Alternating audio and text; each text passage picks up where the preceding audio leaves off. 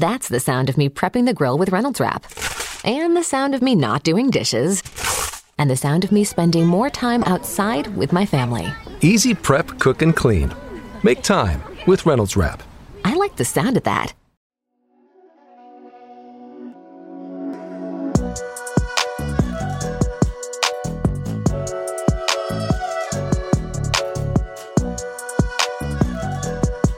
What's up, friends? Welcome back to another episode of the New Evangelicals podcast. It's great to be with you guys again. On this episode, I have Dr. Katie Blake on the podcast. Now, Dr. Katie is a professor, a researcher, also a master level yoga instructor. And she came on to talk about how evangelical spaces can co-opt our identities and provide breeding grounds for abusive authority.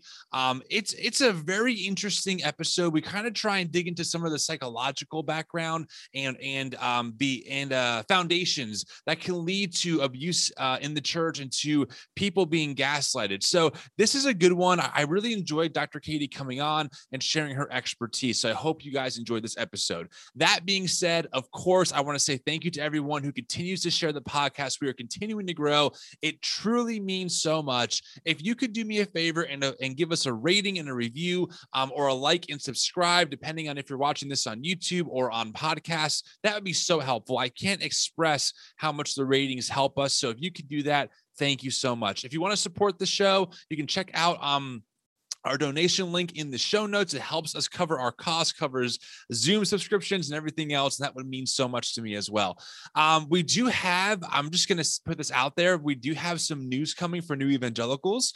So stay tuned for that. You can check out the teaser on our Instagram story as of the release of this podcast, which is Monday. I guess it's going to be July 3rd. I had to do some math in my head from when I'm recording this. So yeah, check it out. See what you guys think. And changes are coming. The next step of New Evangelicals is coming. I'm excited to share more information with you all over time. All right. Without further ado, check out this episode. I hope you enjoy it. Talk to you all next time. Katie, thank you for coming on the New Evangelicals podcast. I think someone recommended you via a DM. So whoever that person is, shout out to them and welcome on. Thanks for making time. Yeah, thanks to that person and thanks to you. I'm excited to make this new connection with you and I've been doing a little just like back research, kind of just checking out who you are. And I'm excited to get to know you. So thanks. It's really a treat. Absolutely. Why don't you just kind of give us some of your background? Did you grow up in the evangelical space? What do you do now? Kind of give us that big picture overview. Yeah, I grew up in the church, born and raised. Definitely had a conservative upbringing as far as church goes. I grew up in the Church of Christ. So for all of you Church of Christers out there, there's like a collective pearl clutching, a gasp. So it's a pretty conservative, like women don't do much. That kind of thing. No instruments. Okay.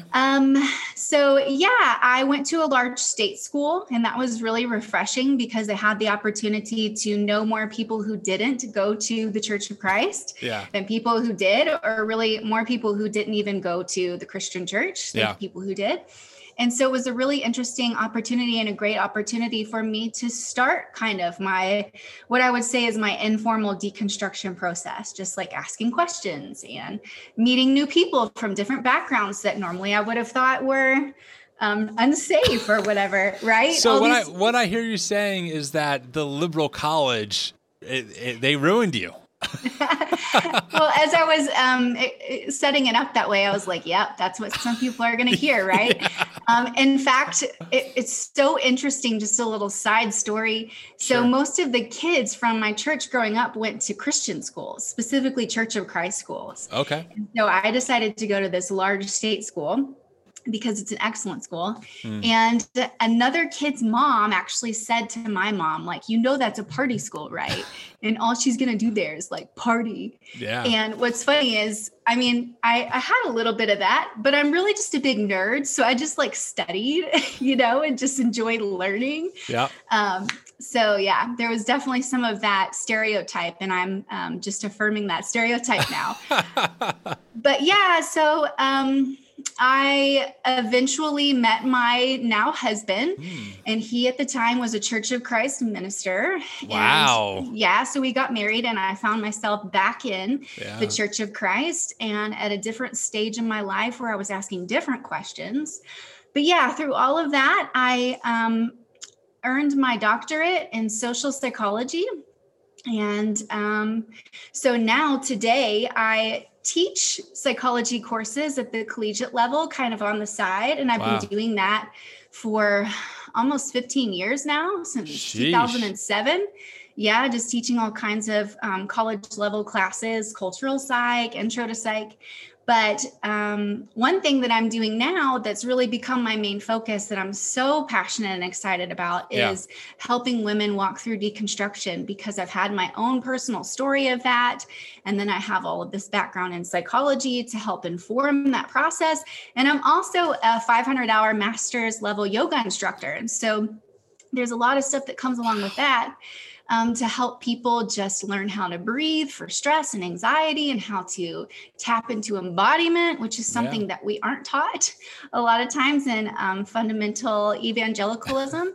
And so it's really a great fusion of just my personal story and my education, and it's a blast. Wow. I got to say, I was not ready for the yoga master, just bomb drop there, which is cool. I mean, again, isn't that just like another, stereotype, right? Like they're going to get into yoga and worldly things and new age spirituality. And here you are, and you survived.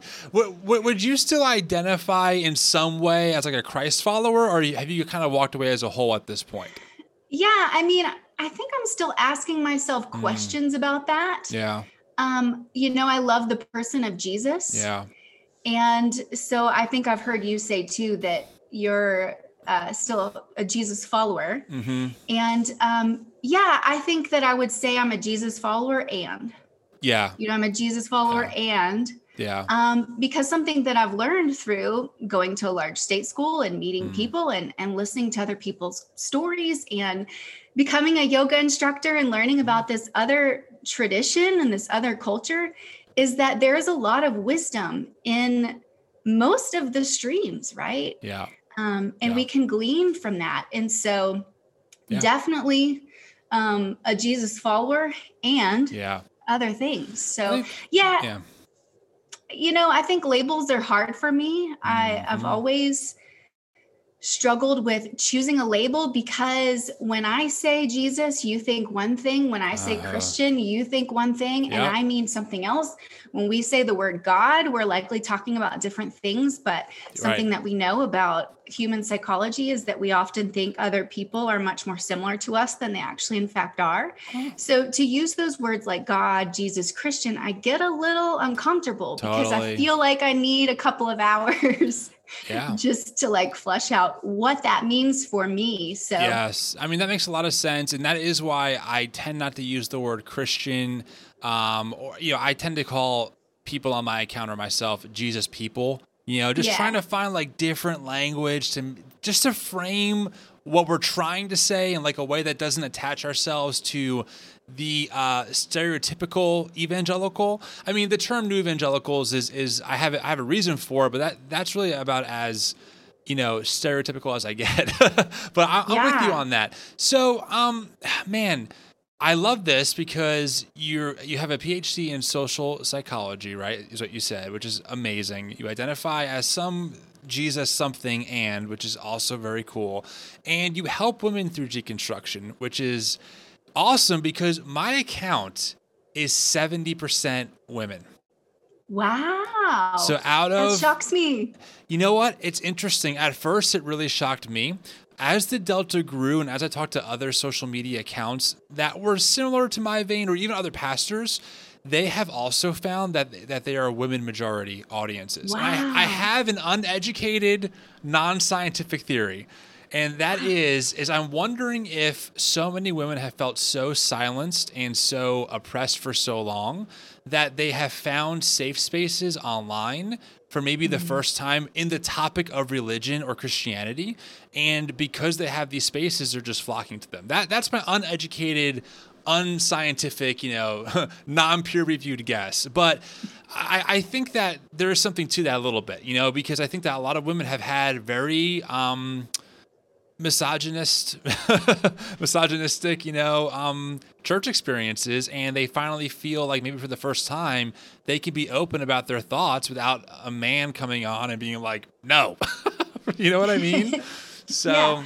That's my guess. But I say all that because I'm glad that you kind of specialize in that. So, I mean, I'm trying to think of like almost where to start. Why don't you kind of break down social psychology for us? Like, what is that study compared to, in my mind, psychology is a study of like the human mind. But like, what are some of those differences?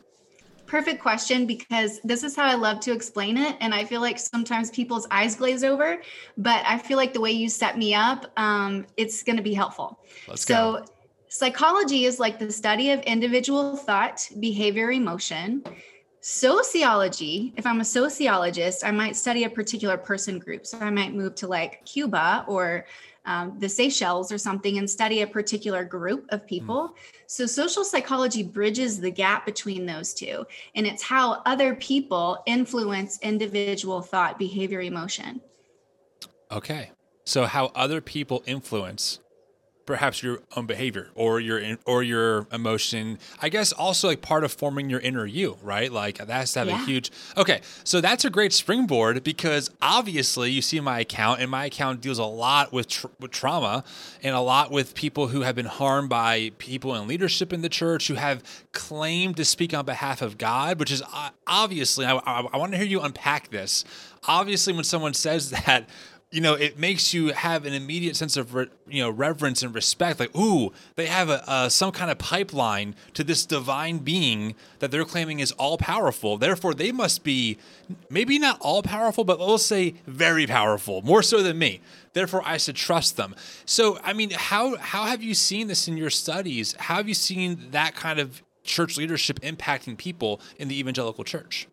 Yeah, I think that many pastors and ministers do recognize the power and authority that they hold. But I think that's something that, you work in a church, right? But you play in a band, right? I've always been a full-time volunteer in churches my whole life. And recently I was asked to step down over my social media presence. So, but besides getting a paycheck, it's like I was pretty involved. So.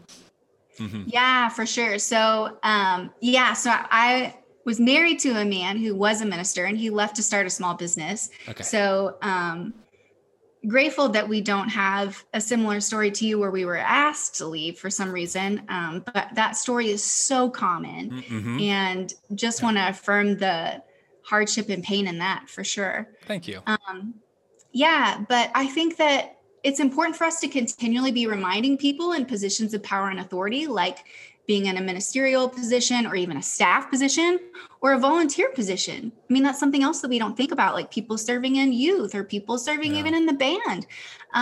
There is still this authority structure, this hierarchy that's created in our psyche and in our minds where we look to people like you as positions of authority, as people who can, like you said, have the ultimate answer for things. And we hold those things in higher regard when they're coming from people in those positions of authority. And there's so much research on that. And that's all social psychology. And I love to geek out on that for sure. Well, let's geek out on that. Give me some of like the nuts and bolts of what is happening in someone's psyche when they're at maybe a church and they see a leader and this whole God, thing is thrown into the leadership thing as well, right? Like, for example, what I'm saying is it's not like my boss at work who, he's my boss. I get paid to work for him. There's like this other element. There's like this spiritual God element that affects humans in a whole different way. So geek out for a minute. Go ahead. Like give me some of like the nuts and bolts of what that does to someone's psyche. Yeah. So one thing that it makes me think of is that social influence is much stronger when there is something that's not objectively true happening, right? So let me kind of unpack that and explain what I mean. Okay. So if there's like a fact, and even with facts, okay. So I've got an object lesson for anyone on YouTube. So I've got two pencils here. One is clearly longer than the other one, right? Yep. Clearly longer. Okay, we might see that as an objective fact. But even with this, there's research studies. There's a guy named Solomon Ash who started studying this in the 50s. All right. If you sit around a table and 10 people say, oh, these pencils are the same length, when it gets to your turn, you're going to look around and be like, all these people are cray, but there ain't no way I'm going to say these pencils are not the same length. Because so something even as factual and simple as this, there is that power of influence. And in psychology, we call that conformity. So it's just this desire to want to conform to the social norms at hand in whatever situation you're in. But when people are in positions of authority and there's not an objective truth, like these pencils are not the same length. Right. When there's a little bit of lack of clarity. So when we're talking about like faith and we're talking about issues of religion and the Bible and stuff where it's like nobody really knows this factually. Right. There's some need for that faith. It's a little bit subjective. Then the power of authority, the power of social influence turns up. Right. Well, okay, let's pause for a second. Because as you're talking, I'm thinking about like these worship nights, right? Like these moments of the Holy Spirit where maybe like you don't feel anything, but people are doing things. So you kind of feel like you have to do things to make that feeling happen. Is that kind of the idea with like your pencil illustration that we're talking about applied in like a religious sense potentially? Potentially. Absolutely. Okay. And so now you're saying on top of that, you know, in your analogy, there is an objective truth. Like you can measure why one's longer than the other and you can kind of prove why maybe you're right and the whole group is wrong. But in a religious sense, even though the language is very objective, the reality is like it is a very subjective interpretation, right? Presented as objectivity with God on top of that. So it's a very hard, I don't know, like glass ceiling to break through. Am I tracking with you so far? Yeah, absolutely. And so in those situations where you can't be like, look, guys, y'all are all dumb. Right. Like, right. These are not the same length. Yeah. Then we tend to go, oh, well, that person is a pastor and they do have a direct line to God, right? Yeah. So even though what they're saying doesn't really sit with me, right? And I have this, you know, a word or a phrase that we use often in psychology is cognitive dissonance, right? This like, you know, discrepancy that's happening between what I'm feeling and what I'm doing, or what I'm feeling and what maybe someone else is saying, or different thoughts that I have. Then it's like, well, I guess I'm just supposed to follow the authority because they're the ones that know, right? And it's absolutely human nature for us to fall prey to that. Interesting. Okay, I'm just trying to process, like, because here's the thing I'm thinking about. A lot of people would try to explain that in like spiritual terms in the church, right? Like, oh, like maybe you're not hearing God, or maybe you haven't studied the Bible enough. But what you're saying is on a psychological, like science level, this is what's happening, right? There's this term we have, dissonance, and this is part of that equation. Is that correct so far? Potentially. Potentially. Yeah. Well, why do you say potentially though? Like, what are you like? Break that down. Yeah, I mean, there are so many different variables that go into any social situation. Okay. And so what's great about science is that we can pinpoint one specific thing, and we can use like experiments, and we can use like statistical methods that are really robust and really, you know, complicated, but we can't perfectly reenact any situation. Yes. And so it's very hard to say like this variable is absolutely what is causing that thing. So I'm getting a little statistical on you. I'm trying not to use too many like that's okay. words. But yeah, so that's why I just say potentially, because I think any scientist who is working in social sciences has to kind of say like, well, we see this trend, but just to be fully, you know, disclosure that. Well, I appreciate that, because we live in a very polarized society of like, no, this is definitely it, right? And I try and say on my account that we don't want to become fundamentalists all over again, right? Yeah. We don't want to move from one sense of like, you know, absolute certainty to a different sense of the same thing, just with different language. So I appreciate that you're saying like, yes, you know, we see trends, but I'm not going to sit here and be like, without a shadow of a doubt, That's what happens. But I would imagine the people who are listening are like putting two and two together and probably saying, oh, like that is probably what has happened to me, growing up in church. I mean, that has happened to me, at least I can say that. So you mentioned that like you really focus on helping women. Why the focus on helping women through this process, maybe compared to like helping men and women? Why the focus on women? Yeah, it's a couple of things. So number one, I have listened to a lot of women describe their own deconstruction experiences, and I find that the issues are different for men and women. Definitely. So women, for example, we have something called relational identity, which means that we're more likely to see ourselves in terms of our relationships. So if I were to ask you, hey, Tim, like list 5 things that are who you are, you might be like, I'm a drummer. I am outgoing. I am a podcaster. Right. Where women might be like, I am a mom. I am a sister. I am a friend. Right. Another thing is that our self-esteem is a lot more contingent upon our relationships than men. Again, trends, right? Just speaking in generalities, because that's really all psych research is. So anyone who is studying research, just know that it's just trends. It's not absolutes. It's not an end all be all. I like to sprinkle everything with a little bit of uncertainty, right? Always. Absolutely. Like a good deconstructionist. Right. That's right. And a good social scientist. Yes. Yes. Yeah. So our self-esteem is more likely to be contingent upon those relationships. So when we're going through deconstruction and you're experiencing that ostracizing, or they're asking you to leave your volunteer position or whatever, that not only affects my relationship with that culture or that group or those individual people, but that seeps into my self-esteem as a woman. So now I also feel poorly about myself because of those things. And that's not that can't happen to men. It's just that women are more likely to have that relationship contingent self-esteem is what we call it. And then another thing for me is exactly what you started this whole conversation with. I just firmly believe that women have been silenced and belittled for far too long. And my main passion is to just show up in the world and empower women, to remind them that, they do have wisdom. Like if we want to talk some of the Bible, like a lot of the references to women are feminine words. Yep. They're feminine characters in the Bible. That's something I was never taught. Yep. And so I want to give women their power back. Yeah. I mean, even the Bible talks about the concept of like lady wisdom, how wisdom comes in the form of a lady.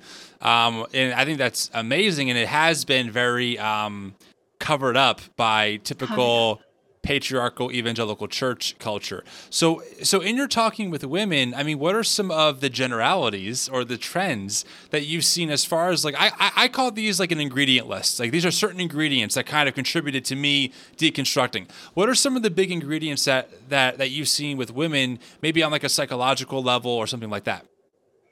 Yeah, 2 big things for me, and it's identity and relationships and boundaries specifically. One of the things I love to talk about is identity, and this idea that I see in women that we typically were not given the opportunity to fully develop our own identity. So Erik Erikson is a psychologist who talked a lot about identity. If you took an intro to psych class ever, you probably learned about his theory of psychosocial development. And there's like these 8 different stages, but he really felt like identity was the most important stage to human development. And that typically happens in adolescence. And I find for myself, my own story, and when I listen to other women in adolescence, we weren't really given the opportunity to figure out who we are, to try on different personalities or different characters or different friend groups. It was like, here is the thing we do. Like, this is the uniform. So go put it on. I mean, even literally when we're talking about clothes, this is what we wear. This is what we do around here. So just get in line. And so what happens is then you have women later on in adulthood for some reason, at whatever maybe stage of their life, in my work, I'm working with women from college age all the way to retired. And they hit this wall at some point where they look around and they're like, none of this is mine. Like, none of this is mine. And they were never given the opportunity to engage in that creative, fun, exciting process of figuring out who they are.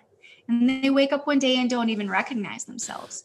And so it's this whole process of helping them walk back through developing their own identity.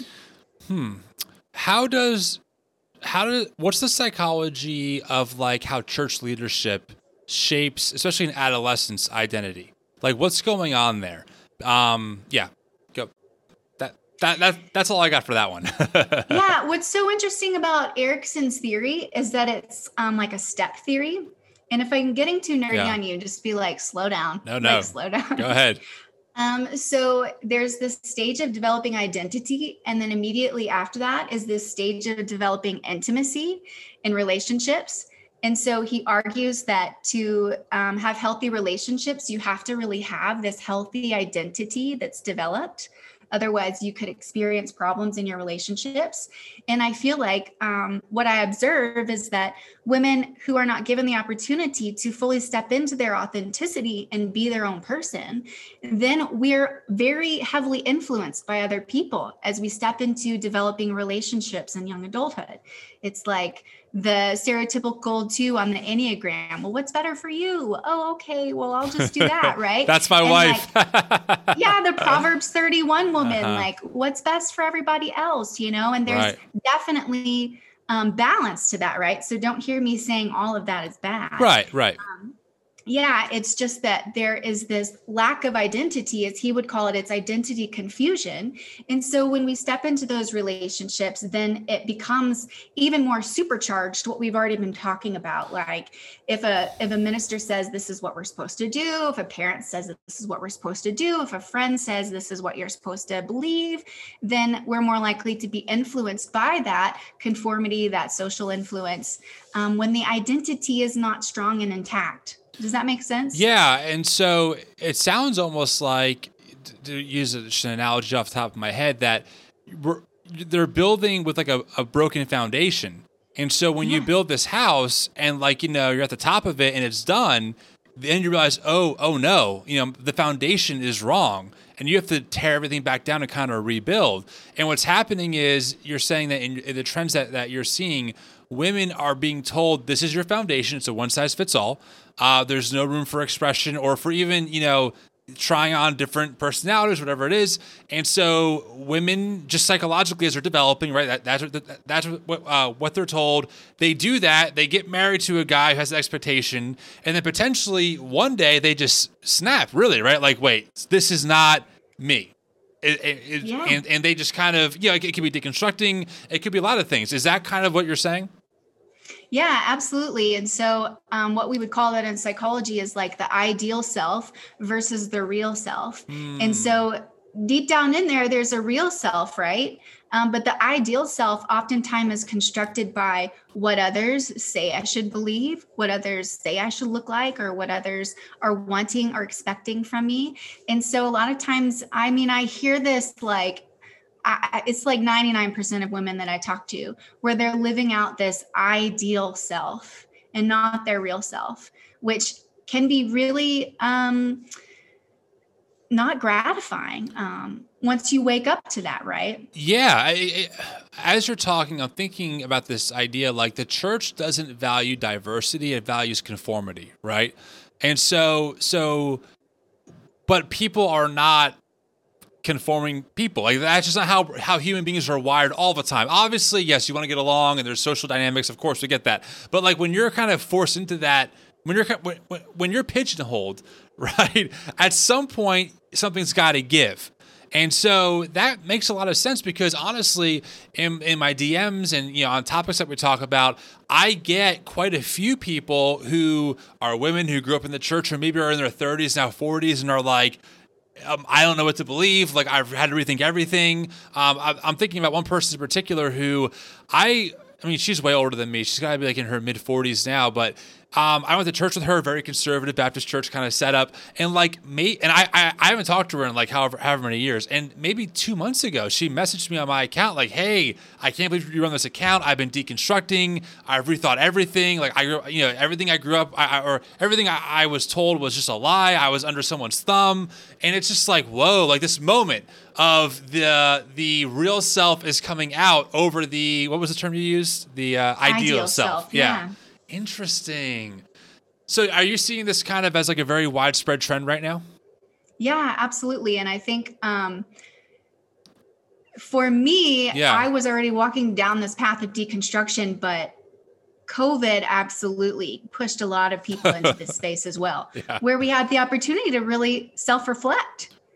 And it is just like on steroids right now, I think. And go ahead. Oh, I was gonna kind of talk a little bit maybe about you personally, right? Because you grew up in this. I mean, I grew up in a pretty conservative church environment. It was hymns only, but we at least had a piano. Okay, but you had no piano, so you were ultra, right, conservative. Right. How did you work through maybe just some of like the guilt or the shame of like rethinking things and even the fear of like, oh, I was always taught this is the only way, and now I'm being exposed to this whole other world. How did you navigate some of that stuff? Yeah, I think that I've always been a little deconstructionist. I think back to even, and I've told this story before, so if you've listened to me on other podcasts, I apologize. But back to when I was 5th or 6th grade, and I was in a Bible class, and the teacher said, okay, everybody stand up. And if you've been baptized, go on ahead and sit down. And you see where this is going, right? And at that time, I had not been baptized. So I'm one of the few still standing. Yeah. And he's like, all of y'all are going to hell. And I'm like 11, 12. Oh my like that, God. Right? And at that point I was like, okay, BS flag, right. 10 yards on the offense. I can see through this real quick.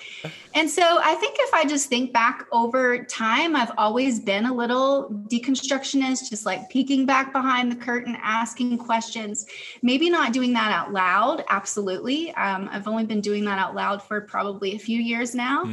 And so I think really my understanding and education and training in psychology has really helped me, because when we study social psychology and some of these trends, it can feel really like discouraging.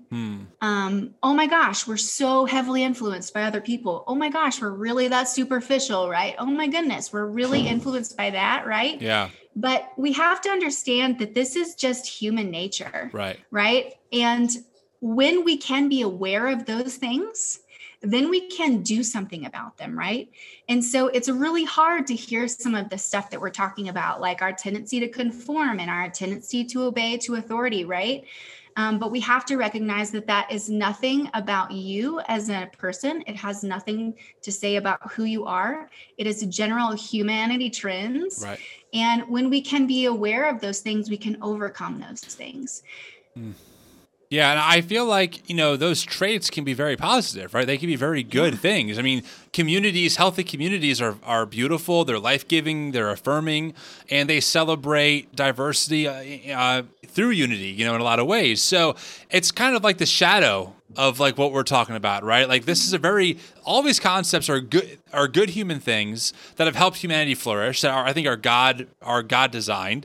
And what we're seeing here is either an intentional or an unintentional abuse of just certain human traits that really can cause a lot of hurt without even knowing it. I mean, I grew up, my parents had no idea. My parents are good people. They weren't intentionally trying to brainwash me. They thought that they were doing really well. And I was a great kid in the church my whole life, and I had great friends, and I had a very positive church experience overall. Yeah, some of the theology was pretty crappy looking back, right? So I do think that like a lot of people who are deconstructing, who are like maybe publicly very like the church is problematic, I would say I agree, but when we talk, they also agree like, yeah, but it wasn't all bad, right? Like it wasn't all discouraging. Right. But like you said, I think between COVID and also between just the politics of the evangelical church right now and also the very like language of objectivity and absolute truth, it's not matching with our reality. And so that's a huge disconnect. Like you said earlier, where it's like they're saying the pencils are the same, and I'm saying, well, I can see that they're not. Right. And so what you're saying is not matching my reality. And the psychology of that, it's hard to break that, honestly. Like it's hard. So hard. I know this sounds crazy. I'm a little long here, so I'm sorry because this is your interview, but hear me out. No, go for it. So what I'm thinking about is like, I had this thought the other day where I thought it's crazy to me that I'm so conditioned to believe something that I can't objectively prove. And when something kind of happens that's objectively not that thing, I still choose the non-objective thing. Does that make sense? 100%. And I'm just like, why do I do that? Like, why? I mean, the evidence is right in front of me, but I'm still stuck on this. I mean, is there a term in psychology for this like thing I'm experiencing? Yeah. That happens because you're human, right? Okay. That happens to all of us. Yeah. So another term that we use in psychology is schemas. Okay. And so it's basically like little storylines that we have in our brains for everything that's happening, right? So I have a schema for what to expect when I'm at church. I have a schema for what to expect when I'm at work, assuming those two places are different, right? Yeah. Just as examples. I have a schema for what it's going to be like with my family, what it's going to be like with my husband's family as another example. Totally. So when you take in information that doesn't match one of those preset schemas, the brain's like, where do I put this? Right. Like, where do I put this? And if it can't assimilate or accommodate that information, then it'll just like throw it out because it's like, well, this doesn't fit. So I guess it's not true. Right. And so when you have years and years and years of influence on your brain and what your brain sees as truth, because your brain is not designed to be an objective truth seeker. Like it's designed to create stories and to create meaning, right? In what we see. Yeah. And so you're talking about trauma, right? Which I am not very traditionally trained in. Right. So I don't want to talk too much about that. But for example, you can have experiences where your brain is now saying this is truth about this situation, right? And then its job is to protect you in those situations. And so even though it's taking in information that possibly is telling a different story, its goal is to be a meaning maker and to keep you safe. Like those are the two things the brain does, make meaning and keep you safe. And so when you take in this new information and it doesn't fit, absolutely the tendency is to like, just chunk that, right? Yeah. Okay. So do you know what Strength Finders is? I've heard of Strength Finders. I don't know a lot about it, so school me. Well, I mean, essentially it's a test you take. It gives you like your top 5 strengths. And it's pretty good, pretty accurate. Anyway, I said that because one of mine is connectivity, which means that like I just happen to be able to see connections with things all the time, almost to a fault where it's like, people are like, Tim, where are you going with this? I'm like, guys, hang with me. But so I'm going to say to you, Katie, hang with me for a second. But I'm thinking about how you mentioned this idea of schema, and which is essentially the brain tells stories. And when your brain doesn't have shelf space for this new information, it goes, nah, just chuck it. And then you also mentioned how the brain is wired not for necessarily objective truth necessarily, but it's wired for meaning and story. So 2 thoughts about that, and I would love your reaction on it. Number 1, well, this is more of a question. The schema thing gives me more insight to how an entire group of people can believe that an election was stolen, even though we have the data that it wasn't. Because I've been trying to rack my brain around how evangelical Christians who can claim to objectively know the truth of God's word, aka an ancient Eastern book that's beautiful, but not written in English, and then also say, oh, but this data that proves that there was no widespread election fraud more than on any other election. It was a normal amount, which is to say negligible. I reject that, and it was definitely stolen.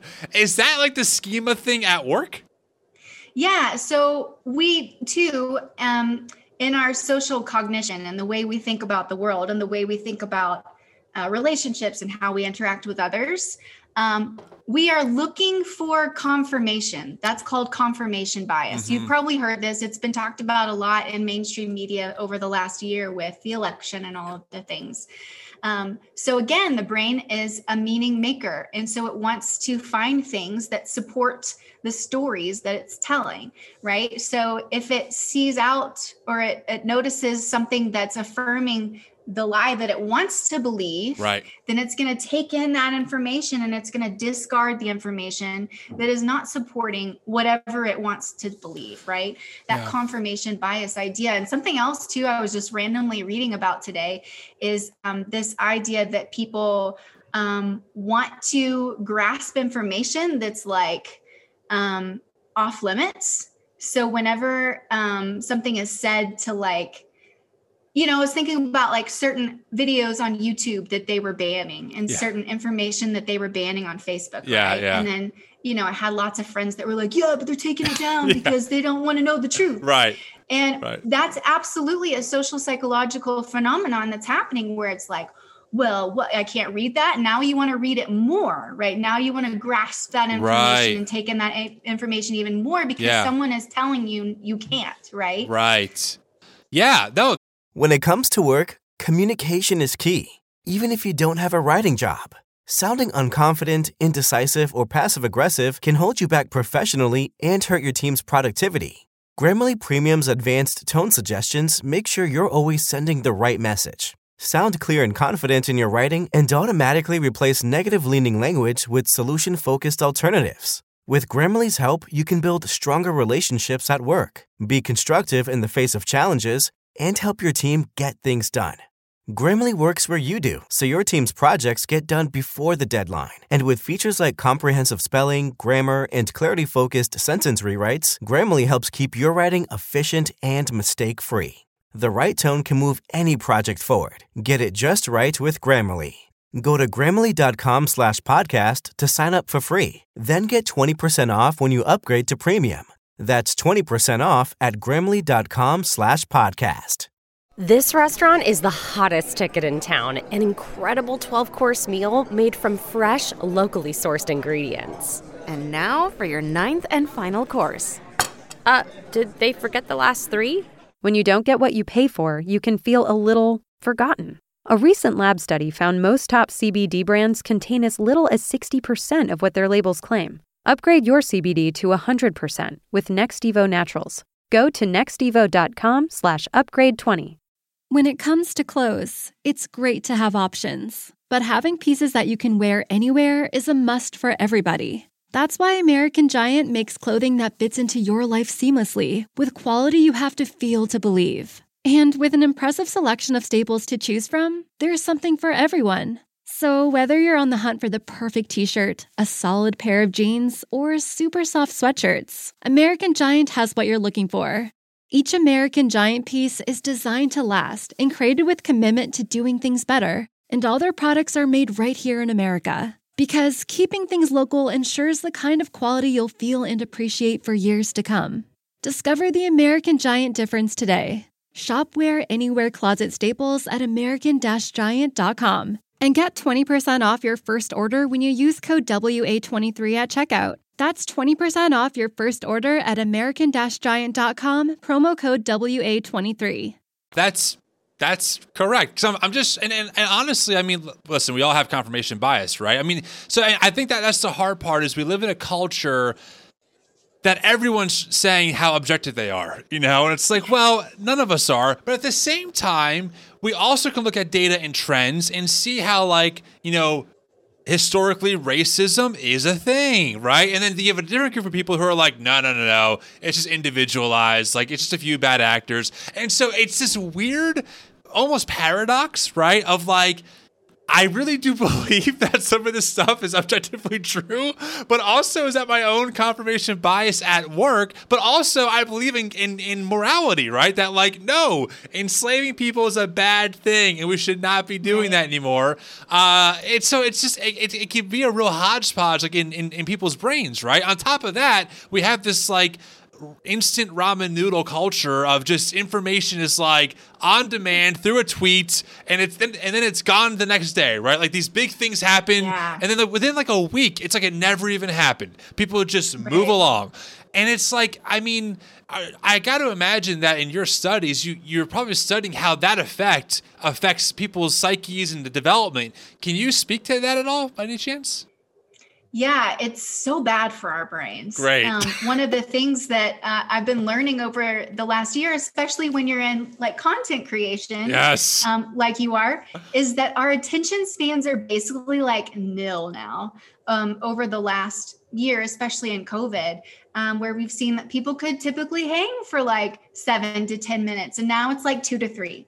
And I've noticed this myself where just yesterday, the college that I work for, they were like, oh yeah, by the way, you got to take like 12,000 trainings online, right? And so I was taking these trainings, and when the videos were 6 minutes or so, I was like, okay, cool, I got this. But when they were 20 minutes, I was like, ain't nobody got time for this, right?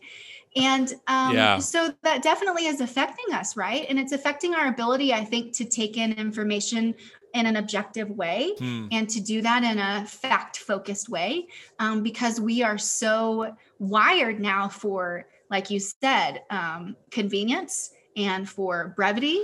And yes. Yeah, like Twitter, for example. I got on Twitter recently because I'm like, okay, I have this platform. I better be on Twitter. And I'm thinking, I'm like, I play the game, right? I have these short little quips that are like, sometimes they're witty, sometimes they're terrible. Sometimes they have like, they go whatever. They go semi, like, for my purposes, viral, which is like, 100 people like it. But I'm thinking, I'm like, Twitter has totally short-circuited like the nuance and the context of anything, of anything. And that can go for any issue. And it's like, man, we're really a microwave society. And I don't know if that's helping us understand reality any better, because life is context, life is nuance, and it's not always black or white, right? But our culture seems to have taken a page from the fundamentalist playbook and painted things into stark black or white. Either you're this or you're that. And I have to imagine that, it's just not good for my brain to be on the couch, right, reading through DMs and screenshotting them while watching a TV show, while my 1-year-old's like crying, like, and then like pausing that and checking this other social media account. I mean, I hate to confess this to the whole world, but it's been so bad where I've been in bed for maybe 45 minutes just cycling Twitter, Facebook, Instagram, Twitter, Facebook, Instagram, email, Twitter, Facebook, Instagram, maybe a game, Twitter, for 45 minutes. And I'm like, what am I doing? This is not good. Gosh. Have you watched The Social Dilemma? Yes, I have. Okay. I have. I know. But I mean, there's a real addiction process that's happening for sure. Like a couple of nights ago, I never get on TikTok, but I'm getting into roller skating. And there are all these great like TikTok roller skate accounts. And it sent me a notice. It was like, hey, look, you've been on TikTok for a really long time. Maybe you should go take a break and like get a glass of water or something, maybe a snack. And I was like, dang. TikTok warned you? Yeah, I mean, I've never really been on TikTok that much, but I appreciated that it did that. Yes. Because it was like absolutely this experience where I felt like someone was watching me and I'd like done something wrong, And so I was like, well, I guess I better log off, right? Yeah. But yeah, it's so hard to break that cycle. Absolutely. I mean, have you done a lot of like, I don't know, research or given a lot of thought to the role? And this is kind of a little off the beaten path, but I would like to go here because this is like your expertise. The role of like big tech on the human brain. I mean, forget other people. How is big tech influencing our brain development? How is it? I mean, Social Dilemma shows how like, especially teenage girls suicide risk is like through the roof, and they contribute a lot of that to social media and to the relational aspect. Have you seen that kind of stuff in your studies? Have you done any research into that at all? So I have a colleague who researches this extensively, and her name is Miley Wynn Steers. And so that I'll give that to you. Yeah, you can put it in the show notes. Okay, will she come on for an interview sometime? I would love to have her on. Oh yeah, that would be a really great idea. Yeah, and she's done a lot of research on this comparison that happens specifically on Facebook, and it's breaking down the comparisons from like a downward comparison to an upward comparison. So this is going to get a little researchy and statistical and technical. I'm ready. But when we make these downward comparisons, so when I look at someone who like, maybe their vacation wasn't as cool as mine, right? Then I'm like, I felt pretty good, right? Yeah. But what is everybody putting on social media? The highlight reel. So 9 times out of 10, And that's not a statistical number. That's like, peer reviewed. But more often than not, I should say, we're making these upward comparisons. So I'm looking at the person that had the cooler vacation than me, or, whatever the thing is. Totally. And that is like a complete, like, direct line to depression. Okay. Again, this is probably TMI for my followers, but whatever. So that was very much me when I was on the quest to get to 10K on my account. I'm like, all right, Tim, you have like 2,000 followers and you have 4,000. I'm like, oh, if I get to 10K, that's like a monumental moment. So I hit 10K, then I'm like, oh, but 20K. I mean, 20K. Nice. And now I'm at like, I don't know, whatever, like 16, whatever it is. And that's fine. But it's like, I had to tell myself like, okay, Tim, you realize that you'll never be satisfied, right? Like if this is like your standard, when you hit 20, you'll want 30. And also, what are you really saying? Like you want a number to go up on a platform that doesn't materially exist? Like, wow, that's a pretty powerful hole in someone's brain to be like almost losing sleep or being depressed. Like, oh, I only gained, 100 followers today. That's not my normal average. I'm like, what is wrong with you, Tim? What is happening? So again, you're human. I know, but I need your friend on to tell me, Tim, this stuff sucks. And I can say, but I know, but I have a huge platform. I don't want to give it up. And that's like, and it's also doing a lot of good, right? Like I have these conversations in DMs and we have a private Facebook community and people are like meeting each other and that's great. So again, like there's a plus side to all this. Yes. And that's where for me, I think, and I was thinking about this just a minute ago too, when you were talking about how people are black and white and right and wrong, and yes and no. One of the things that helped me so much in my deconstruction was stepping into non-duality. And so exactly with what you're talking about here, where, my work exists online and there are a lot of features about the online world that are poor, a lot. Right. But there's a lot of great reasons to build online communities. Yeah. So many great reasons. And so we have to just find ourselves in that balance. And, the same thing with deconstruction, with talking about beliefs and what's objective and what's real. And reading the Bible, but then taking in personal experience. I mean, in my opinion, I think finding that space of non-duality is so helpful because it allows you to step into that ability to release to release certainty, right?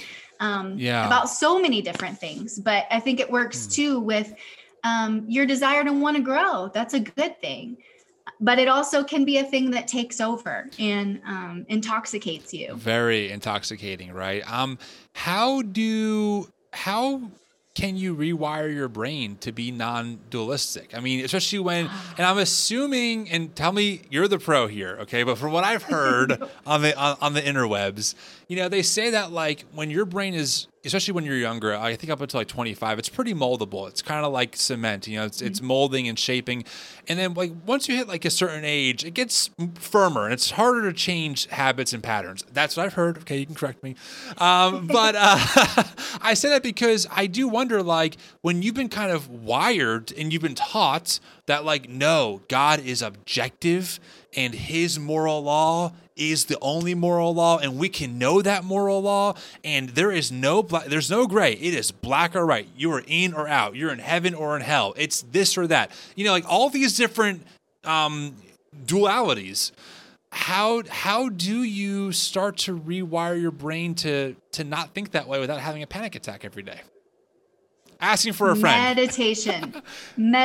Oh, okay. I love that. I actually have done that. I had the Headspace app. I went through a big season of anxiety and panic, long story. But in the middle of that, I was like, I got to figure this out. I started going to therapy and also got the Headspace app. And honestly, at first I was like, this is dumb. I don't like it. But after a little while, maybe like a month or so, I was like, this is very calming and very peaceful. Yes.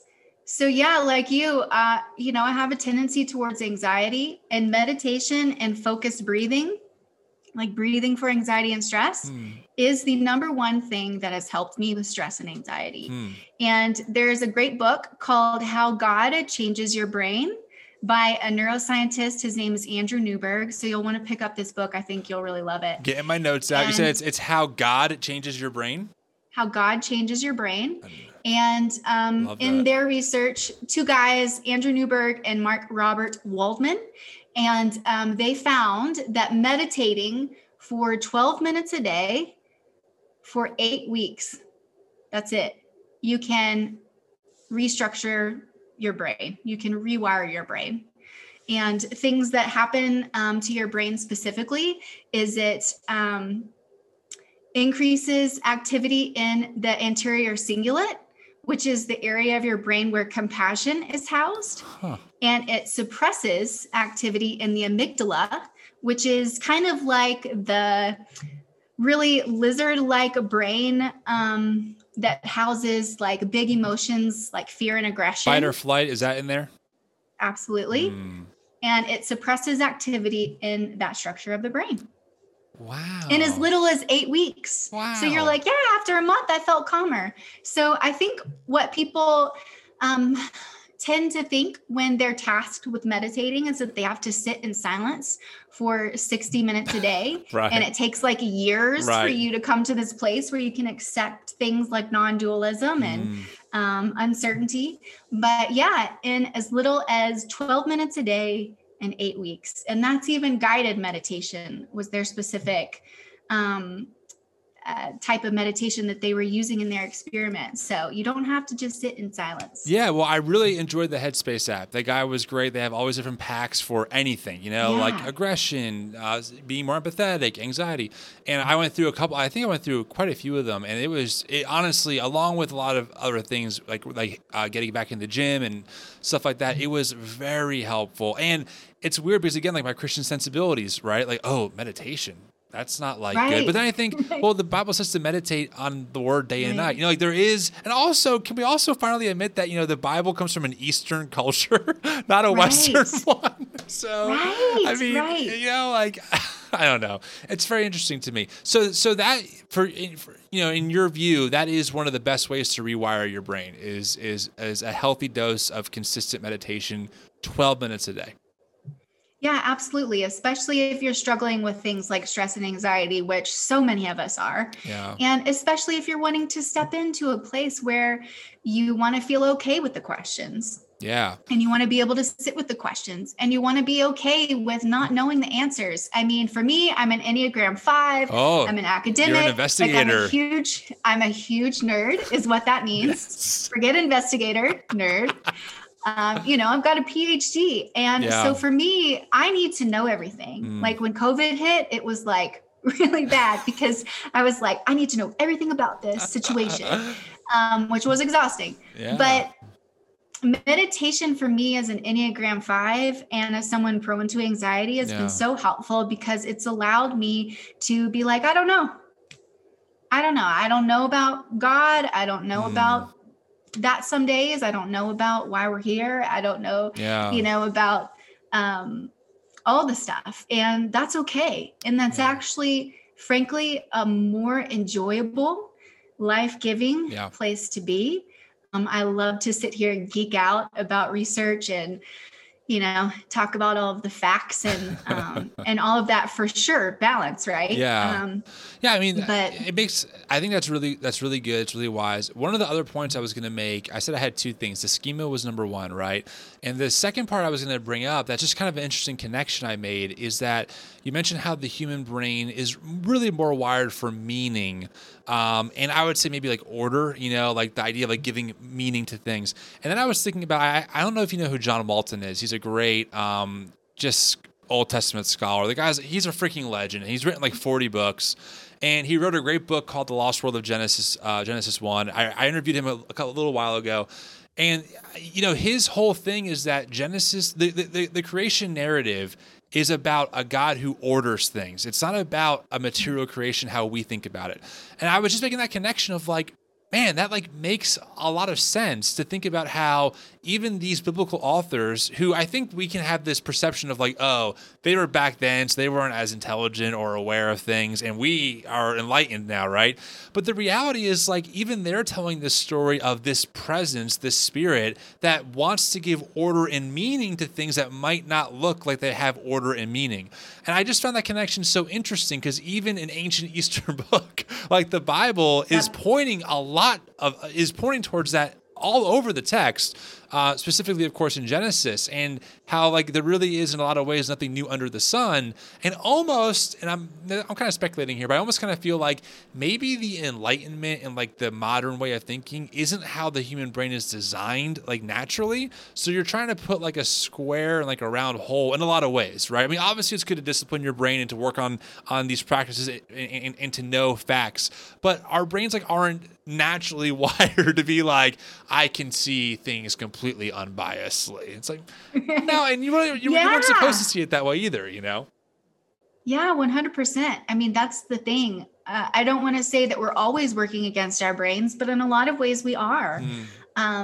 Yeah. And that made me think of another really interesting finding from that book, How God Changes Your Brain. Yeah. And they found that people who see God as being very like authoritarian and vindictive, they're more likely to experience aggression and anger and things like this in their lives.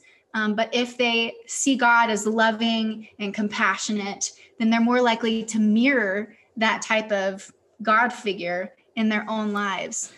So there's definitely, for sure, implications for just how you view God and the way that your brain responds to that, and then thus creates who you are, you know, as an individual. Yeah, I'm wow. I mean, that, again, it's one of those things that is, when you say it like that, it's very obvious, because again, I think about in broad strokes the evangelical right that I was a part of, and how so many people are angry in that movement, and they have a view of God of like, you know, he will just wipe out everyone. It's a new flood coming, unless we repent, aka turn to their version of Christianity and fight for their issues that they think politically are the most important.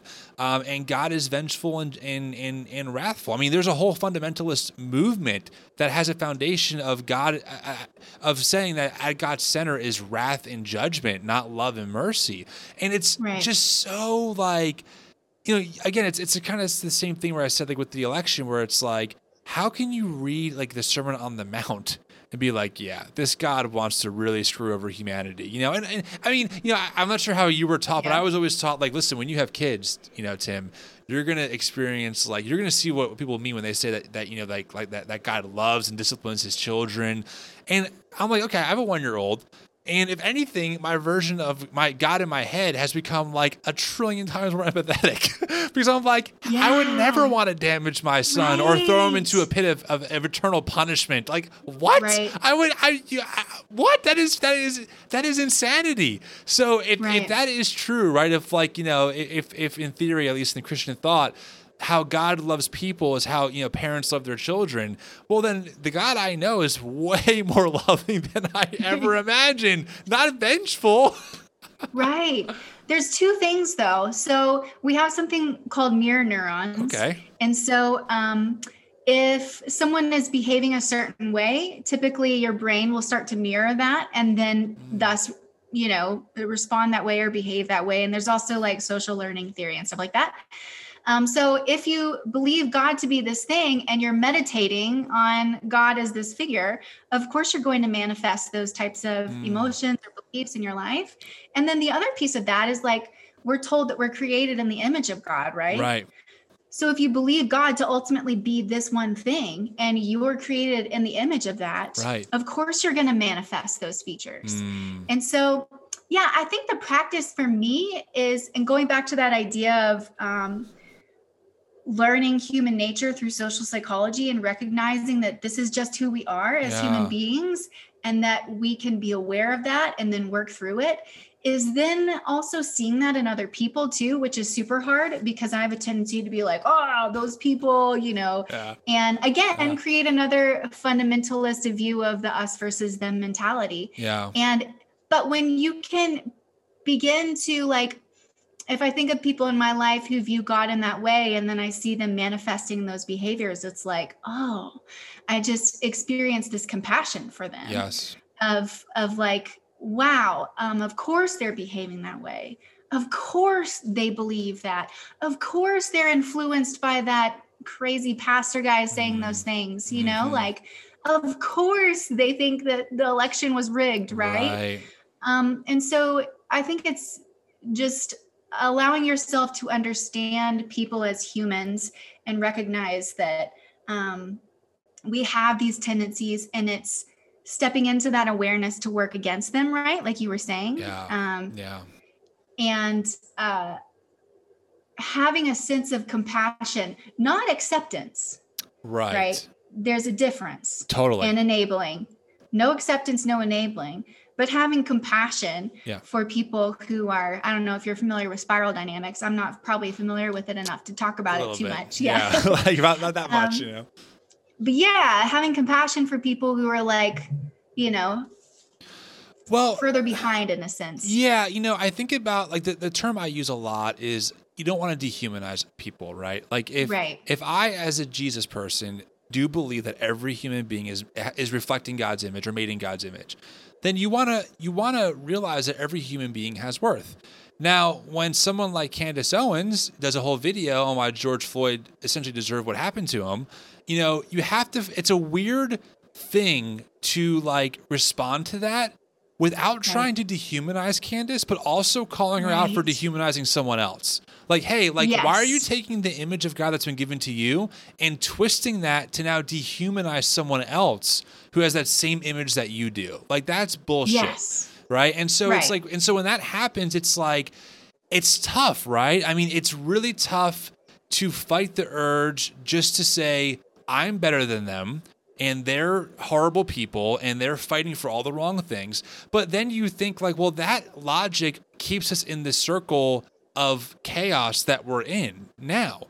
I mean, that is the issue, right? Like if we're going to talk on like a political level, the right attacks the left attacks the right, they have their conservative media, they have this, and then it's just like this spiral of dehumanization. And I think what you said is so poignant, where it's like, we don't accept racism, right? We don't accept people who want to really hurt other people, but we also do our best to have compassion on them in hopes that one day they can be restored to a much healthier version of themselves that they were always created to be. And it's like, how do we do that? Like, how do we get them to even think, maybe like self-reflectively when they're alone at night, right? And no one's around. How do we get them to think like, maybe like that point that someone said was valid, I should think about that. Or like how do we get them to come to their own conclusions? Because we all know that yelling at people doesn't work. I mean, it doesn't work our evangelical culture, right? We were taught you just got to call the culture out and tell them to repent and give them the track. It doesn't work. Like we know it doesn't work. Man. So it's you have to be super hyper self-aware to realize that like just because you're yelling in a different way doesn't mean you're going to be more effective. Right. One of the best teachers for me in this is Brene Brown. I don't know if you're a fan of hers, but what she says often is speak truth to bullshit, be civil. I love that. Yeah. And she talks about that a lot in a book called The Gifts of Imperfection. And that was really helpful for me, is like, because as a woman in the church, I'm angry about a lot of things. Yeah. And I stewed in my anger for a long time. And it's like, I think the real task is how do I use my anger? Right. And so in that book, How God Changes Your Brain, what's very interesting is the very last chapter is compassionate communication. And so you might enjoy that too, because they talk a lot about how to have compassionate communication and how to talk to people who don't see things the same way you do. And it's so helpful, especially like, right now it just seems like things are so polarized and online and all of the things that it's important for us to find ways to speak truth to bullshit and be civil. It is hard, especially online, right? Where there's no human element.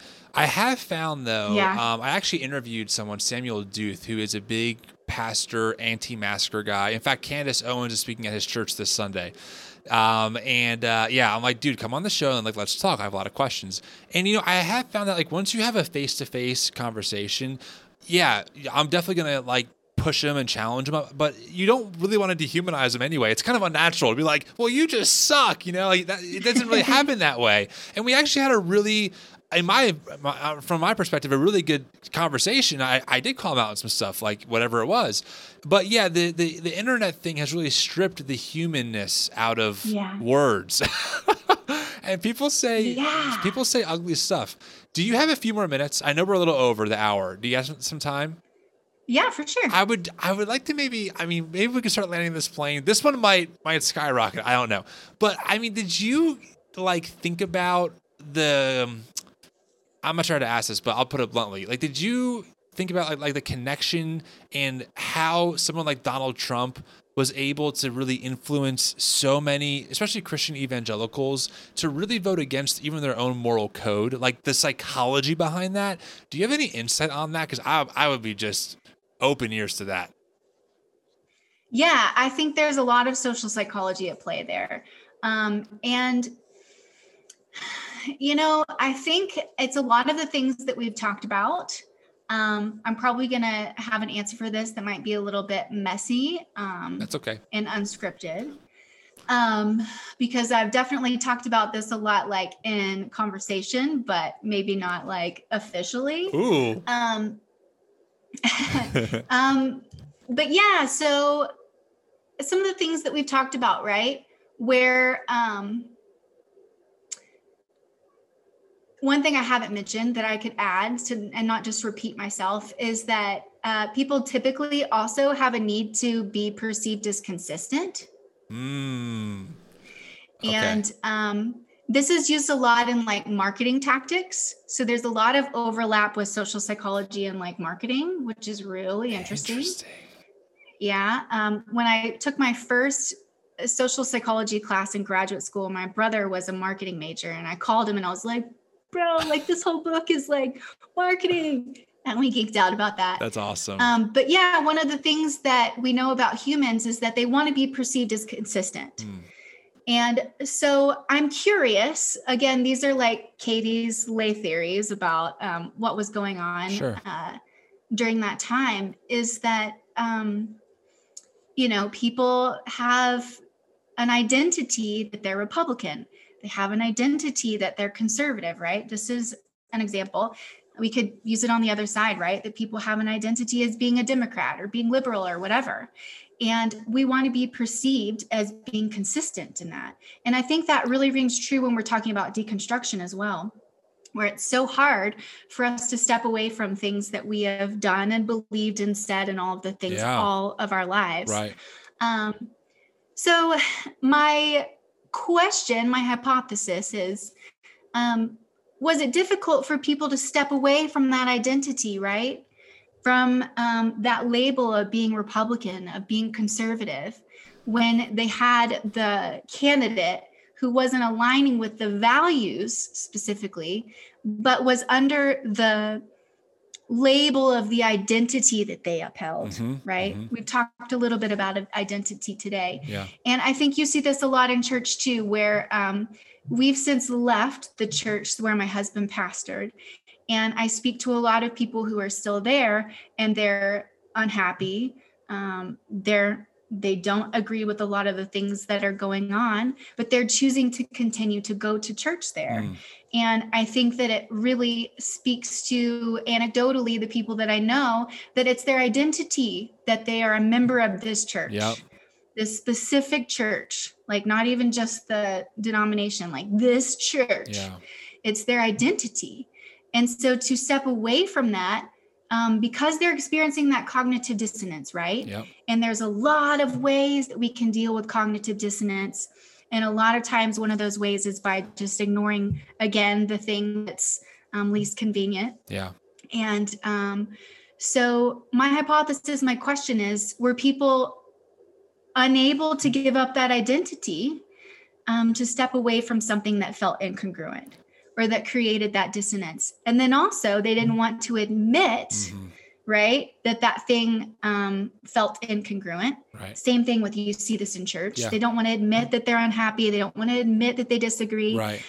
Because there's that pressure of conformity as well, right? Well, what are people going to think if I vote blah, blah, blah? Right. What are people going to think if I leave the church? Right. And we are so driven by what people think.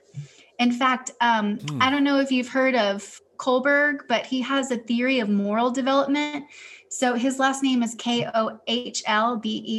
So that might be someone that you want to look up to. Okay. But he talks about how we develop morality. And his theory was all built on this idea that most people center their morality just around what other people think or what other people are going to think of them if they behave a certain way. Interesting. So, yeah, I'm not going to do this thing because what are people going to think of me? Instead of I'm not going to do this thing because it's not right.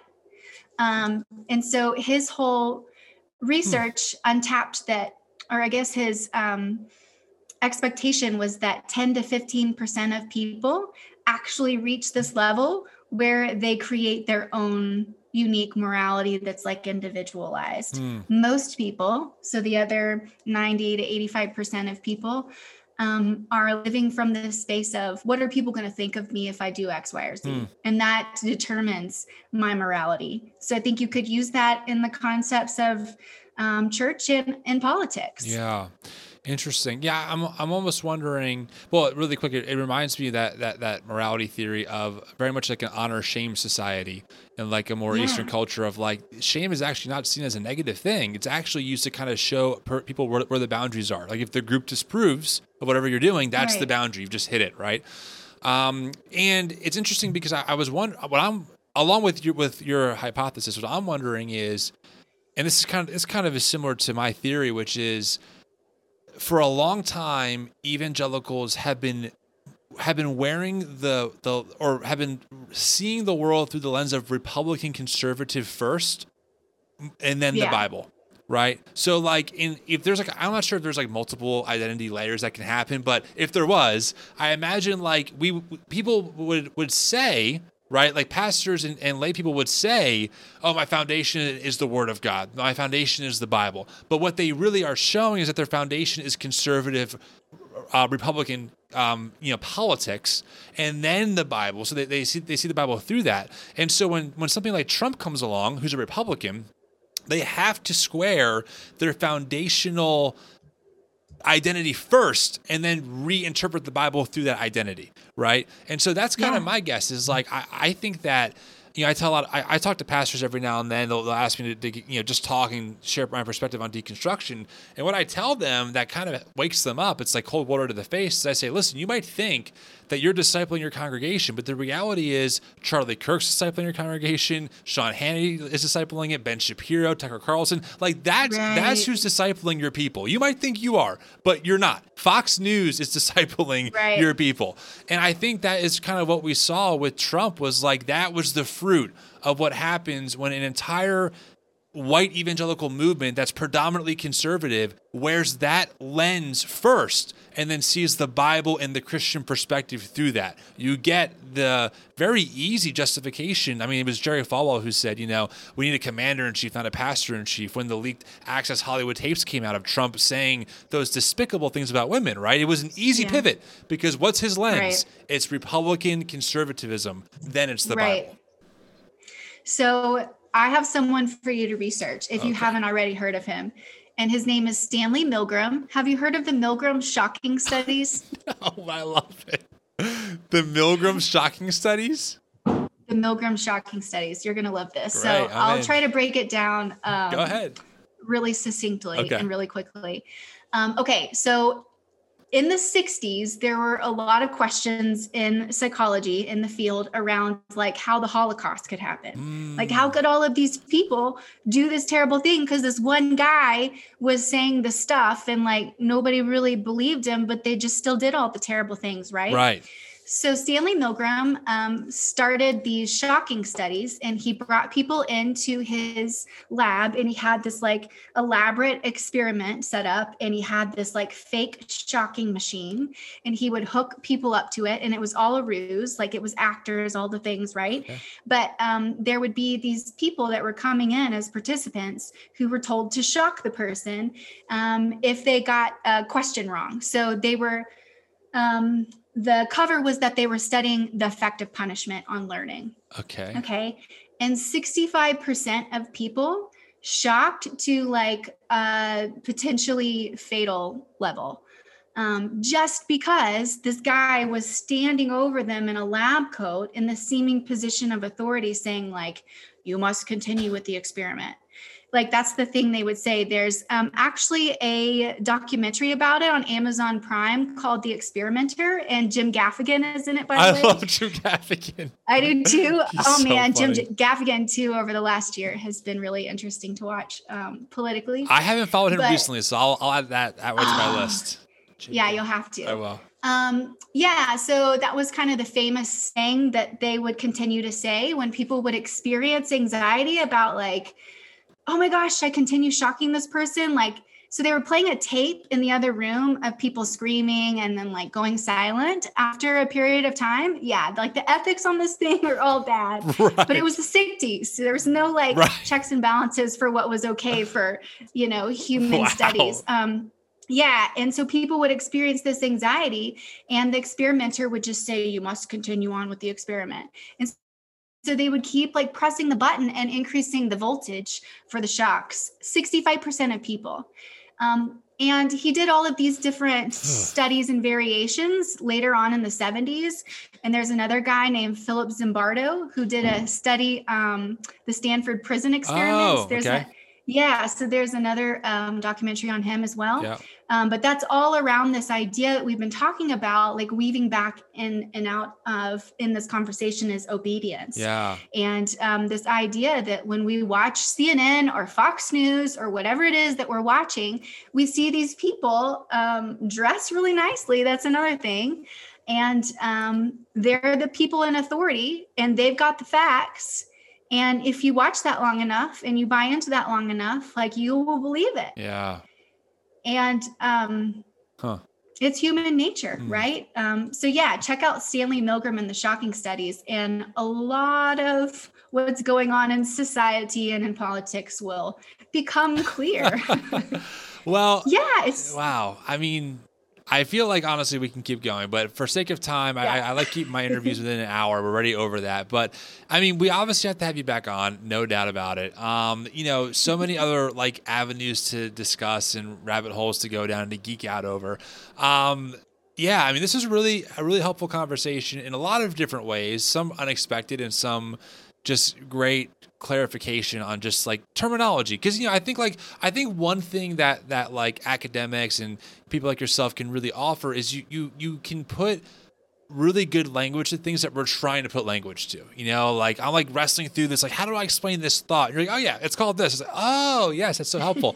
So, I mean, it's so important to have people who have done the type 5, investigator, work, because this stuff is big and deep, like it's really complex and nuanced, and it's needed. So thanks for coming on and making the time and breaking some of this stuff down. I mean, we definitely will have to do it again for sure.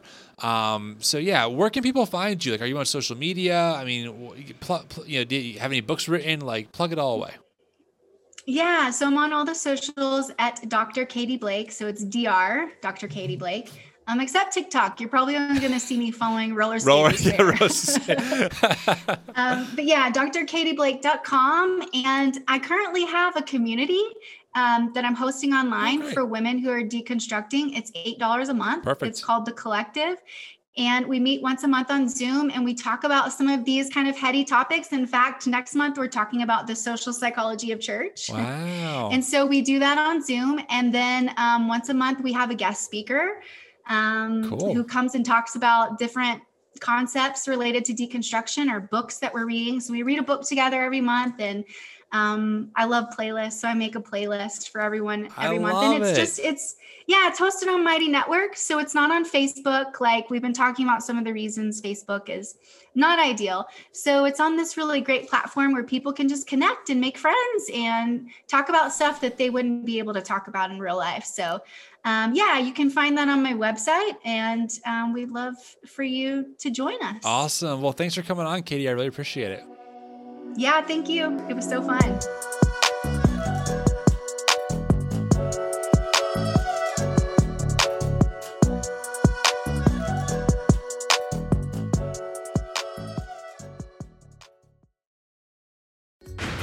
You can't always see bad weather coming, so it's essential that you're able to see through it when you drive.